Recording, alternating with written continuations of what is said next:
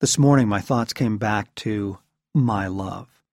I bought a new journal this week because my old one had filled up, and I had more time this morning than usual to linger with God before heading into the day.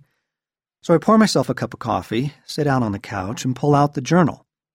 I always feel strange about writing on the first page of a new journal. All those clean, white pages, nothing yet having been set down.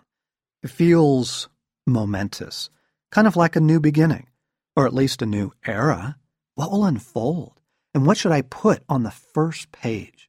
I always have this feeling that it needs to be significant. After all, this is the opening page of a new book in my life, the next chapter with God. It seems to deserve something weighty, something transcendent. Looking down at the blank page, I quietly ask God in my heart, what needs to go here? You know what he said. My love. So that is what I write down.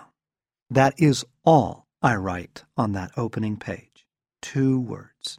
My love. It is more than enough. Whatever else gets written in this journal, whatever stories told, whatever prayers, all the processing of life, let it all come under this. Let it be a continuation of this, his love.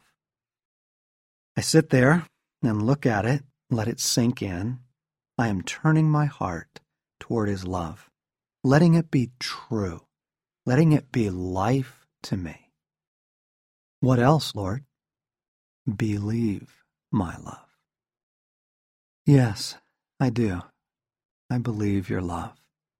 And something in me is shifting. I am coming to believe it more than I ever have. It is changing me. I feel less driven, less compulsive, less grasping, and less empty.